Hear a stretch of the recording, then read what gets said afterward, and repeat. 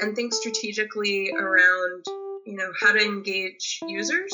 What are they looking for? What problems are they experiencing currently, and how can we make this environment better for them? What are their priorities and vision for the future? So a lot of listening. Erin currently bridges the gap between healthcare research and medical planning at a large architecture firm in Dallas, Texas. She has carved out this niche in the architecture field for herself and did it at an earlier age than most of us. She knew at the start of her architecture degree what she wanted to focus on was healthcare, and that Texas A&M's program was one of the best. From Texas to a long stint in New York and back to Dallas, she has spent time lecturing, writing, and designing throughout the last 10 years. So let's hear about Erin's journey now. All right, friends, 10 Colleagues, 10 Years is a podcast series where I interview 10 of my colleagues from architecture school 10 years after graduating.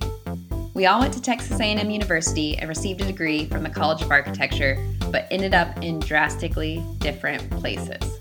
This podcast is a celebration of what a non-traditional architecture degree offers for the skills that it teaches.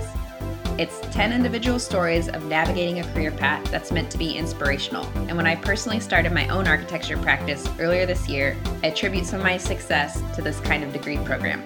So I hope that you get the same sort of inspiration from these stories, and thanks for listening. I'm Heather Pogue, and this is 10 Colleagues, 10 Years. Hey, Erin. Hello. It's so good to talk to you. So with all my colleagues, I share a story at the beginning of each episode that encapsulates how I think of them as a professional. And it's an early innocent memory, but I think it has a lot to do with how they've spent the last 10 years maturing into their career fields. And so with Erin, I didn't actually take a lot of studios with her, but every architecture student had to do the same electives in succession. So we spent a lot of time in our elective classes as a cohort. And I didn't know Erin particularly well, but my memory of her is how engaged she was during class. Her hand always shot up for questions when the professor asked if anyone had any questions. Her hand was the first one up. And she always had the biggest smile on her face, always had this curiosity about her. And I remember just thinking, who is that girl in the front row that always raises her hand and is not afraid to ask questions and is not afraid what other people think? And I think that's carried over into what she does today, that level of curiosity and engagement. Erin's one of the most passionate people I know in the field, and so I'm proud to have her on the show. I'm still doing that. I think that's a good thing. I think that's how you learn. Thanks. Yeah. So the first question I have for you is, what was your Ferry word? What I mean by this is, Ferry's actually a person. He's John Ferry, and he was the studio professor you had directly before or after Rodney Hill typically. His assignments were notorious because the first day he made all the students select a word that described themselves, and then everything we designed in that studio had to express that particular word. First was a 2D drawing of delicate small ink strokes, then came the 3D cube of shapes, and then, lastly, a house. All had to ultimately express the word, and our colleagues became known for that word, so I thought it would be fun to revisit this topic 10 years later. Long story short, my word was supposed to be ardent, and I was totally invested in it, and then Brian, who was totally non-ardent, got ardent right before me, but I went for whimsical. Actually, I got off a lot easier because whimsical is it has a physical manifestation. Ardent really doesn't, Yeah. So you weren't sad that you didn't end up with ardent? I was continuously a little upset. I was constantly I'm not sure that that's really ardent. Do you think that that's ardent? You were more critical of Brian being ardent. Because you could have done better. Wait, what was your word? My word was vibrant. Ah, nice. And that was actually a good one because he didn't have a preconceived notion of what vibrant was, because I don't think it was a very popular word. So it was free reign to do whatever. Yeah. But would you say that you're still whimsical? I would say that I have never pictured myself as whimsical, but I think that my artwork is whimsical. When I was younger, I was always told that. And I love drawing whimsical pieces and painting those. I'm like, oh, am I still whimsical? I don't know. Well, what about ardent? Our house is definitely whimsical. Okay. I try to be ardent always. So that I think the opposite of ardent, to me, a little bit is like jaded. I remember when I moved to New York, I said, all right, I'm here. If and when I become jaded, it's time for me to leave. So when you're not being ardent, it's time for you to leave. Feeling passionately convicted about what I do and how I spend my time, and especially for me around patients' issues, because I work in healthcare a lot, is, okay, how do we make this world a better place and use the environment to do that and have a human touch around that? Very cool. My next question is, what is one of your favorite memories from architecture school? Oh, that is a good question.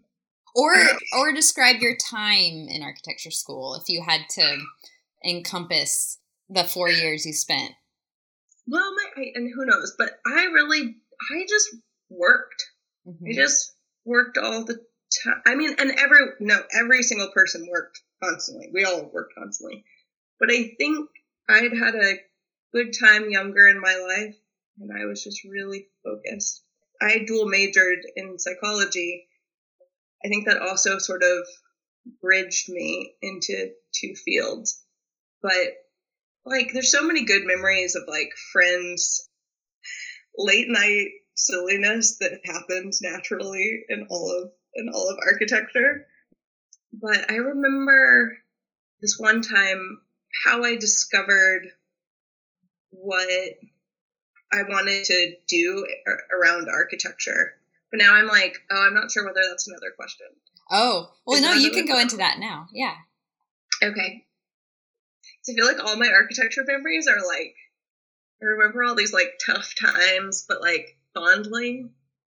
It's mainly, I'm trying to describe for the audience, I think it's a really unique degree in that we share a lot of time with our peers, and it's a creative field, right? So there's not a lot of objectivity, and there's not an end. There's deadlines, but you could just keep going and improving. And I think it's unique also in the fact that you're a strategist and a problem solver. So I think all of those things, I'm kind of curious to hear how you went into school thinking what you would get out of it and what was different about it. But I kind of want the audience to understand what a unique degree it was and try and like give them the experience, because it is so different. So let me just think real quick.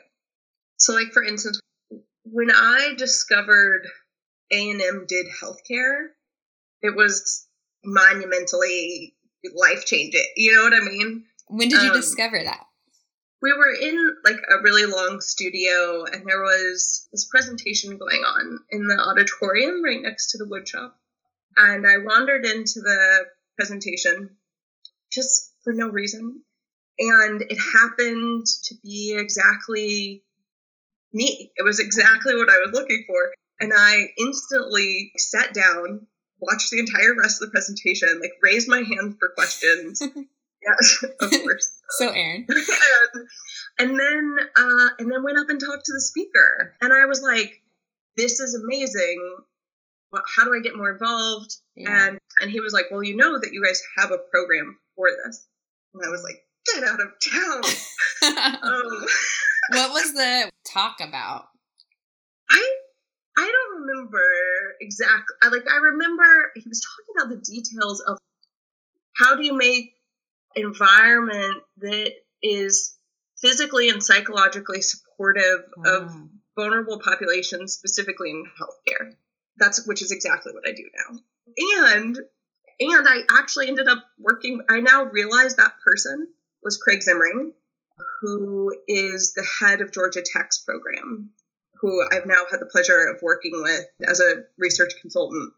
But at the time, it was just sort of like he was speaking to exactly what I was looking for. And I had no idea that it existed. And I had no idea that A&M was a place that it existed. And so in speaking with him, I realized that our program actually had a special track for healthcare.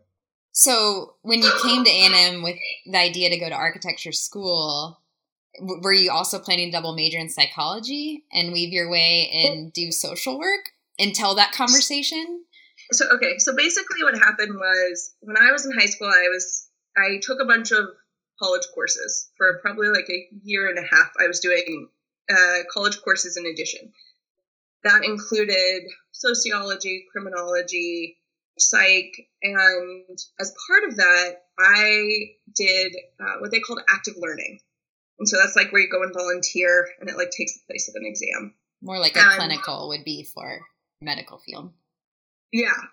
So I did that thinking, okay, I want to do social work. And I quickly realized I'm going to need to find another way to help care for people. This is not my path. Okay. And my first year of school, I actually went to Loyola in New Orleans and kind of majored in psychology or focused in psychology and took a course in environmental psych. And I was riveted. Realized pretty quickly that like not everyone was riveted and that was like something special. There was like this amazing connection. And for our final thesis, designed a project that was entirely based on research, on psychological environmental psych research, and decided to switch schools because, my school didn't have that, and switch majors and do architecture. And yeah, I think A&M, because our program was environmental design, it was different. It wasn't just architecture for me. Like, it was more of how do we think about designing environments for people? And how do we think about all of those components around that? And I think that's really what got me interested and made me want to do that program. But yeah, when I moved to A&M, I had full intent the whole time to double major. And you're one of the few, I think, that most people that go into architecture school envision themselves as architects at the end. And we'll soon find out through interviewing everyone that that's not the case, that some did traditional path, but a lot veered and found their way somewhere else. But I think you were unique. You wouldn't be a traditional architect at the end of it. And that's something I think is different about you. Yeah, totally. I remember early on having all these conversations because I didn't know anyone that did what I wanted to do. And so every time I would meet anyone that overlapped, I'd get insanely excited. Yeah. But I kept being like, what does this look like? But I just wanted to have that role that allowed me to advocate and to use research and to help shape our physical environments because they're so impactful to our lives. I feel like every time we forget it, we end up somewhere and it just, this space feels right, or I'm so exhausted by the end of the day. What's wrong? And then you realize it's not what you're doing. It's not the people you're with. It's actually the environment, the physical environment that you're in. And that bridges to my next question, which is, you talk about there's not a lot of people that did what you ideally wanted to do. And so who was instrumental in getting you to where you are, whether it be in architecture school or later on? Like, who would you say have been pivotal or inspiring, or have you gotten to work with that have you've followed their path or they've helped you carve yours? So there's countless people. I mean, cast of thousands. And the first person was, when I went up to that speaker, he said, you guys do this. You should really talk to Susan Rodick, who was standing next to him. And if there's one person that I think of that helped to open up that world for me, it's her. And she was bridging all of them. She had practiced for numerous years and then had gotten her PhD and done research and was advocating for long-term care environments. And she was our sponsor. We basically, the next semester after I discovered that we had a program, me and another student co-founded the Student Health Environments Association at A&M. to have a group of like-minded people committed to this. And it was interdisciplinary. Susan was our sponsor, and he was also a mentor to me that helped me navigate through my first writing projects. Because if you're going to be in this field, you've got to be able to read a lot of information, write it up, and think about how it's going to be useful to designers. And she was amazing for that and just really supportive. All the other, there's so many people in the community, all the way from Mardell Shepley to Kirk Hamilton, and a ton of people later on that have really helped me to see this path and have opportunities along it. And then can you briefly describe what you do now? So it changes every day, usually every hour. Uh-huh.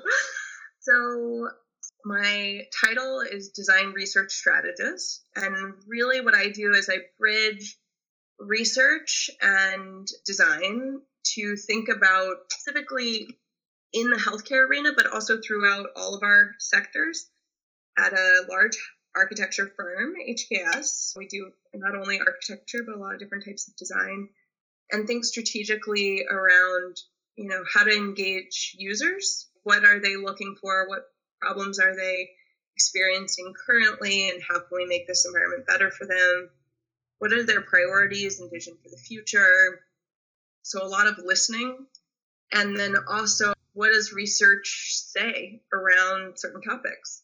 So I've been working on a breast cancer center recently and thinking, okay, well, not only what's going on right now, what are the operational issues that they're facing, what are the patients struggling with and what's their experience, but also, how do we start to look at interventions through the physical environment that can help support them? And, all the way from what are new treatments or what are non-invasive treatments, even to talk about the importance of wellness and yoga, and does having a demonstration kitchen as a part of your clinic change the lives of patients, to help empower them to be able to know how to cook more healthily for themselves and their children. So merging all of those things in, and then both doing some design and working with designers. That's not a very common bridge. You put the designer hat on sometimes, and then you also get to put your research hat on, and you're going back and forth between architects and researchers. You're excellent at both, but you get to see those two worlds, and that's also a very unique way to apply it. Do you feel like this is becoming more of there's more awareness around it, and there's going to be more of a career path for people like yourself?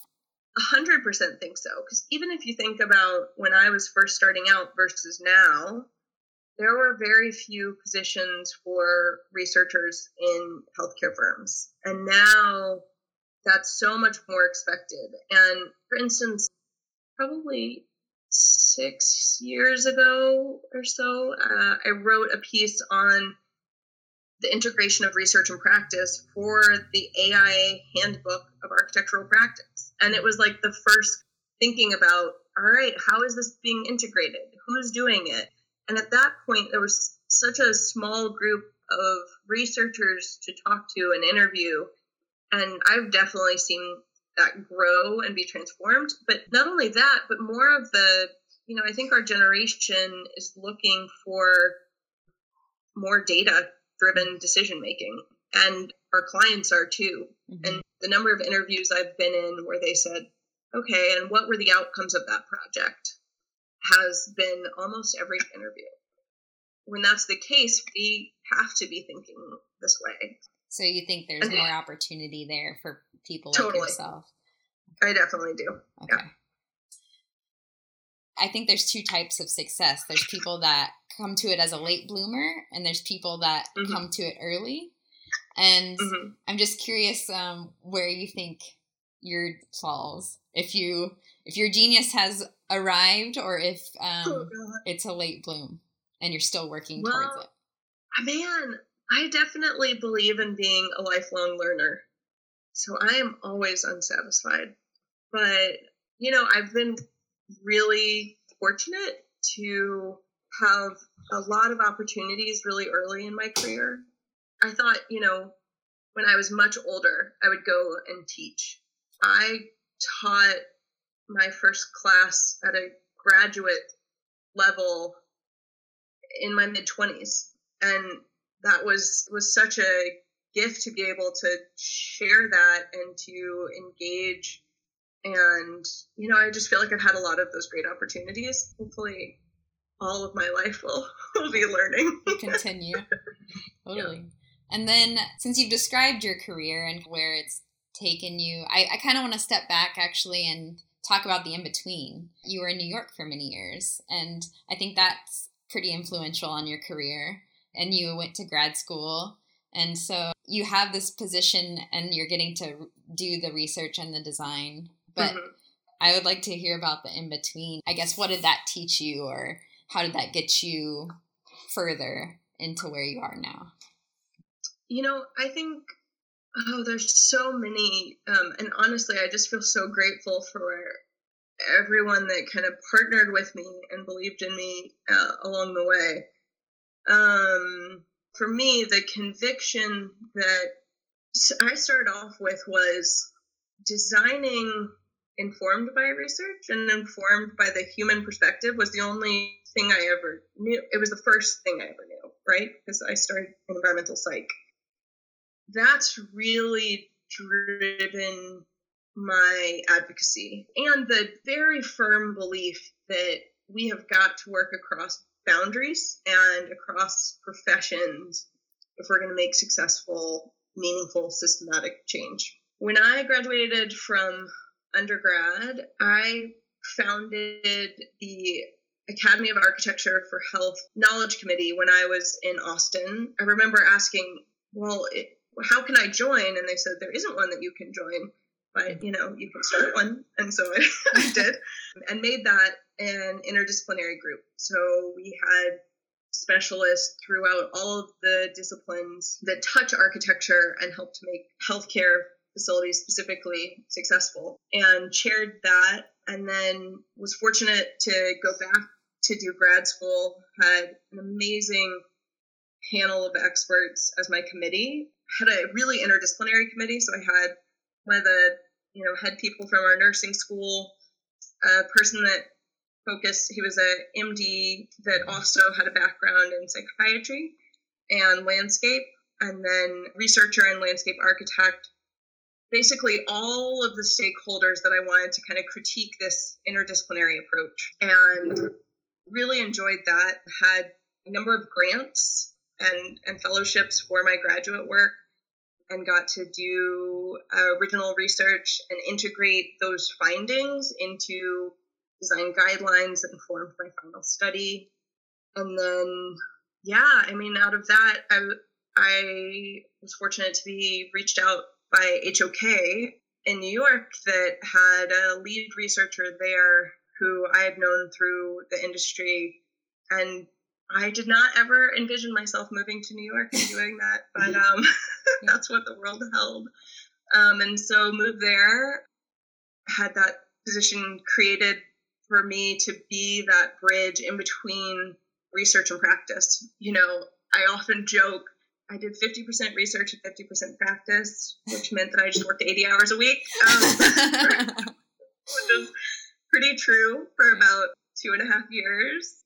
I've started to try and balance that a little bit more since then. But really being very involved with the AIA, especially related to architecture for health. I've served as a trustee of the Academy of Architecture for Health Foundation, helped to be the research chair there, which has also been really helpful because I think a lot of us aren't trained to think like researchers, aren't trained in even understanding like bias, little things, or how do we critically analyze the results of past studies. And so it's been such a gift to get to work as this intermediary, kind of helping to be the voice of an architect for the research community and the voice of research for the architecture community. So that got you where you are today. And I think we're all at a really pivotal point in our career, being 10 years graduated and having this journey to get somewhere. And it's a good time in our lives to like set ourselves up for the rest of our careers, because you have the experience and you've, you know, been out there carving this place for yourself. So what does the next 10 years hold for next endeavors? You know, I think one of the gaps that I see is that there's still, although there's change brewing, that voice of being able to go in between architecture and understanding research and really being able to put it in each other's terms is really needed. I focus primarily on healthcare, so that's probably where I see it most needed. And I'd love to be able to reach out to our clients, to the people that are making decisions, to architecture firms, and to all of the disciplines that touch architecture, and even to patients and families that are thinking about how to advocate and start to say, okay, how do we create an engaging platform that like brings people in? Because I think research can sometimes feel like this extra thing that you have to do on top of your project work. And we're all so busy, but curiosity is within all of us, right? And it's how do we engage that curious piece of us and engage that into our projects in a more joyful way. You know, the next 10 years, I hope to be able to foster some of that through our firm and through writing and potentially exploring other mediums, and definitely through some teaching opportunities as well. So that's really cool.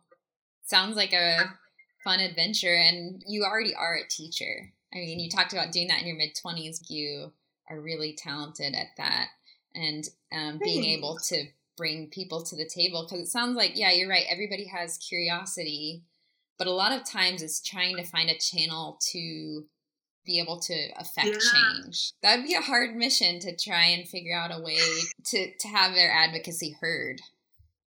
I think that's a challenge, not just like healthcare and architecture, but just life in general. It's trying to figure out how to be heard and how to affect change. Right, and like keep that spark of hope alive in all of us. You were joking at the beginning, like part of the people are like asleep during class because like we're all so exhausted, right? We have such busy schedules. But there's so much joy and fun to be had and meaning. You know, I think about a lot of times the people that do the details of the building to understand how the building is actually going to be constructed. That's where success and beauty happens. That's where the space comes together and either becomes something special or becomes something that leaks, you know? And when we can recognize that like all of these expertise that people have are so vital to the success of every project that we have, it's not just like, oh, well, you're doing research, isn't that cool? It's like, well, this person's, you know, focusing on this, and these people are integrating this. And I think that's what's so fun about working with others, is to recognize the beauty in what they're passionate about. Yeah, everybody has a part and is valuable. And I think the thing about architecture, it's such a long game. There's a lot of moving parts and pieces, and it's just a lot of decision making and things that have to come together. At the end of the day, I kind of always joke it's amazing anything gets built because of how many things there are along the way. And I think that's synonymous with like anything. It requires so much decision making and people's efforts. Yeah, being able to make all that meaningful and have people feel value to be a part of that process. It's like, why else do we do what we do? Why else are we doing this? Yeah, no, you're so right.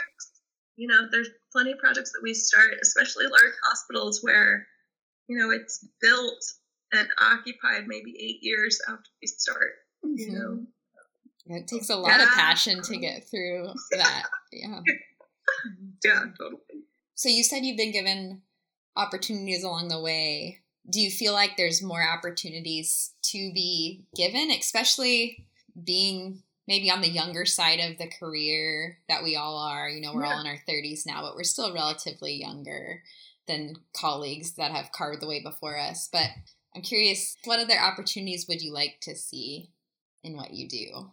I mean, part of my switch, so like two things, one of which is, while I've had a ton of opportunity, that also came from a lot of asking for it, from a lot of, this is so cool. Would you be willing to partner with me on this project?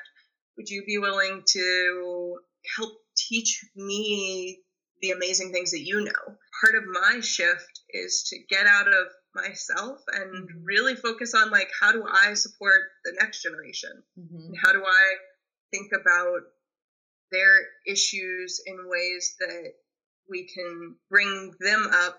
But, you know, I'm so happy to show up as a mentor. I have taken every call that anyone's ever reached out to me. I've had a lot of people reach out and say, like, hi, would you be willing to talk to me about I always say yes.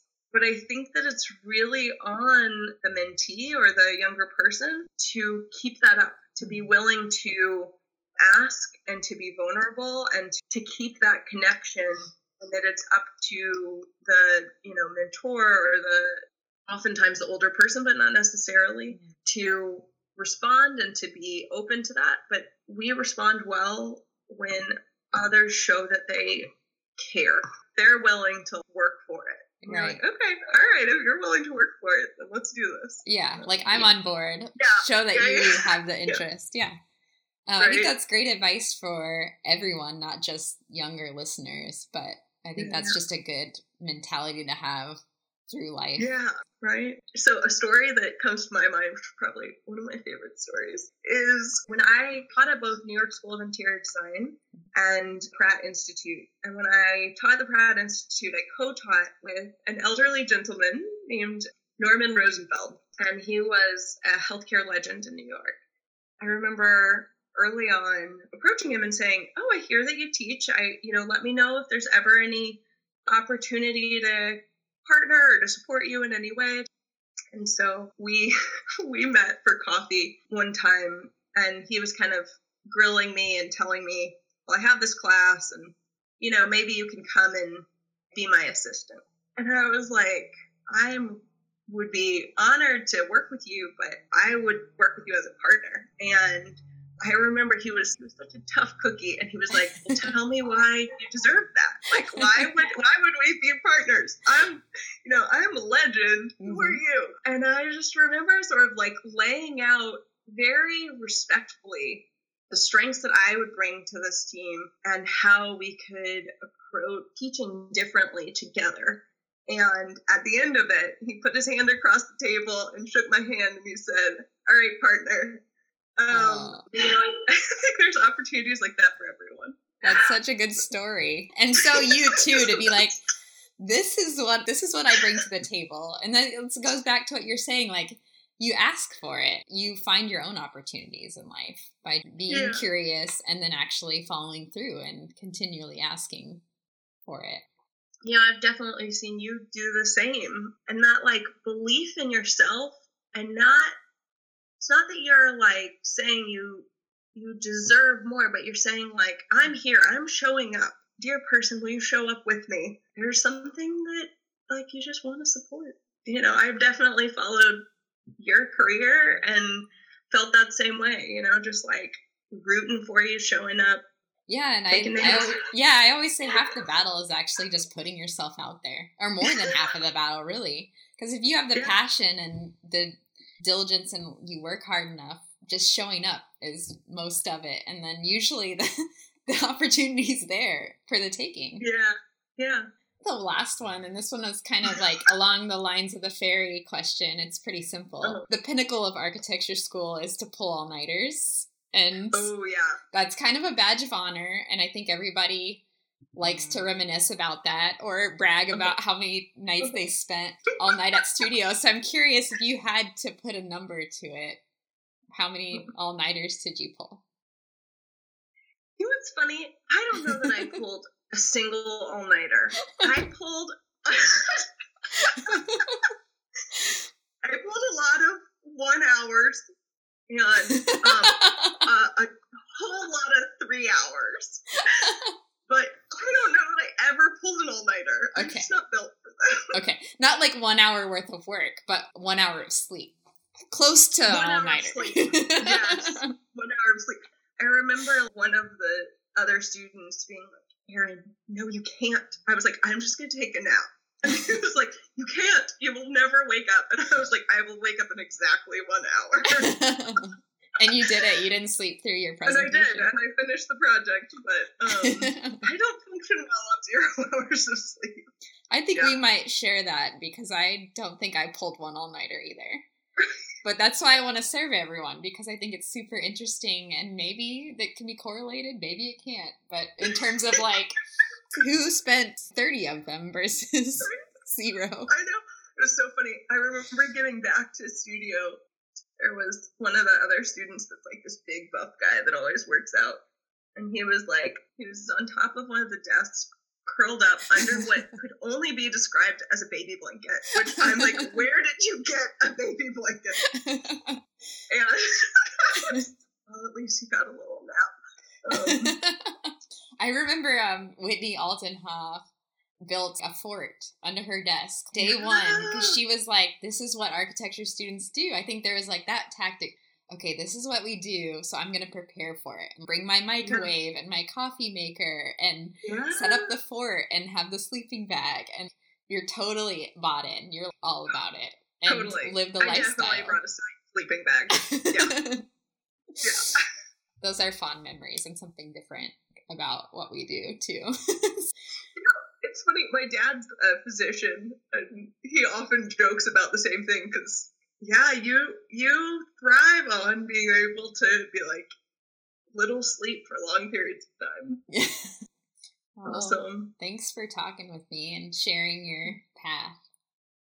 Yeah, thank you. I just kept wanting to ask you all of the same questions. Well, you know what? You might be the perfect person. I've thought if somebody did want to interview me after this, I kind of want to contribute the story too, just because I think it's fascinating, the whole thing, and that. So, it's amazing how life turns out when you engage and show up. That was my favorite piece of advice Erin gave on the episode from her days as an intern and student. Erin has always been engaging and makes herself visible and present to those around her, aka she shows up. And the result is opportunities that unfold for her in a way that has been very fun to watch. Stick around for next week's episode, where I interview a U.S. Air Force flight commander who plans to be an architect when he turns 40. See you next time on 10 Colleagues, 10 Years. Thanks for listening.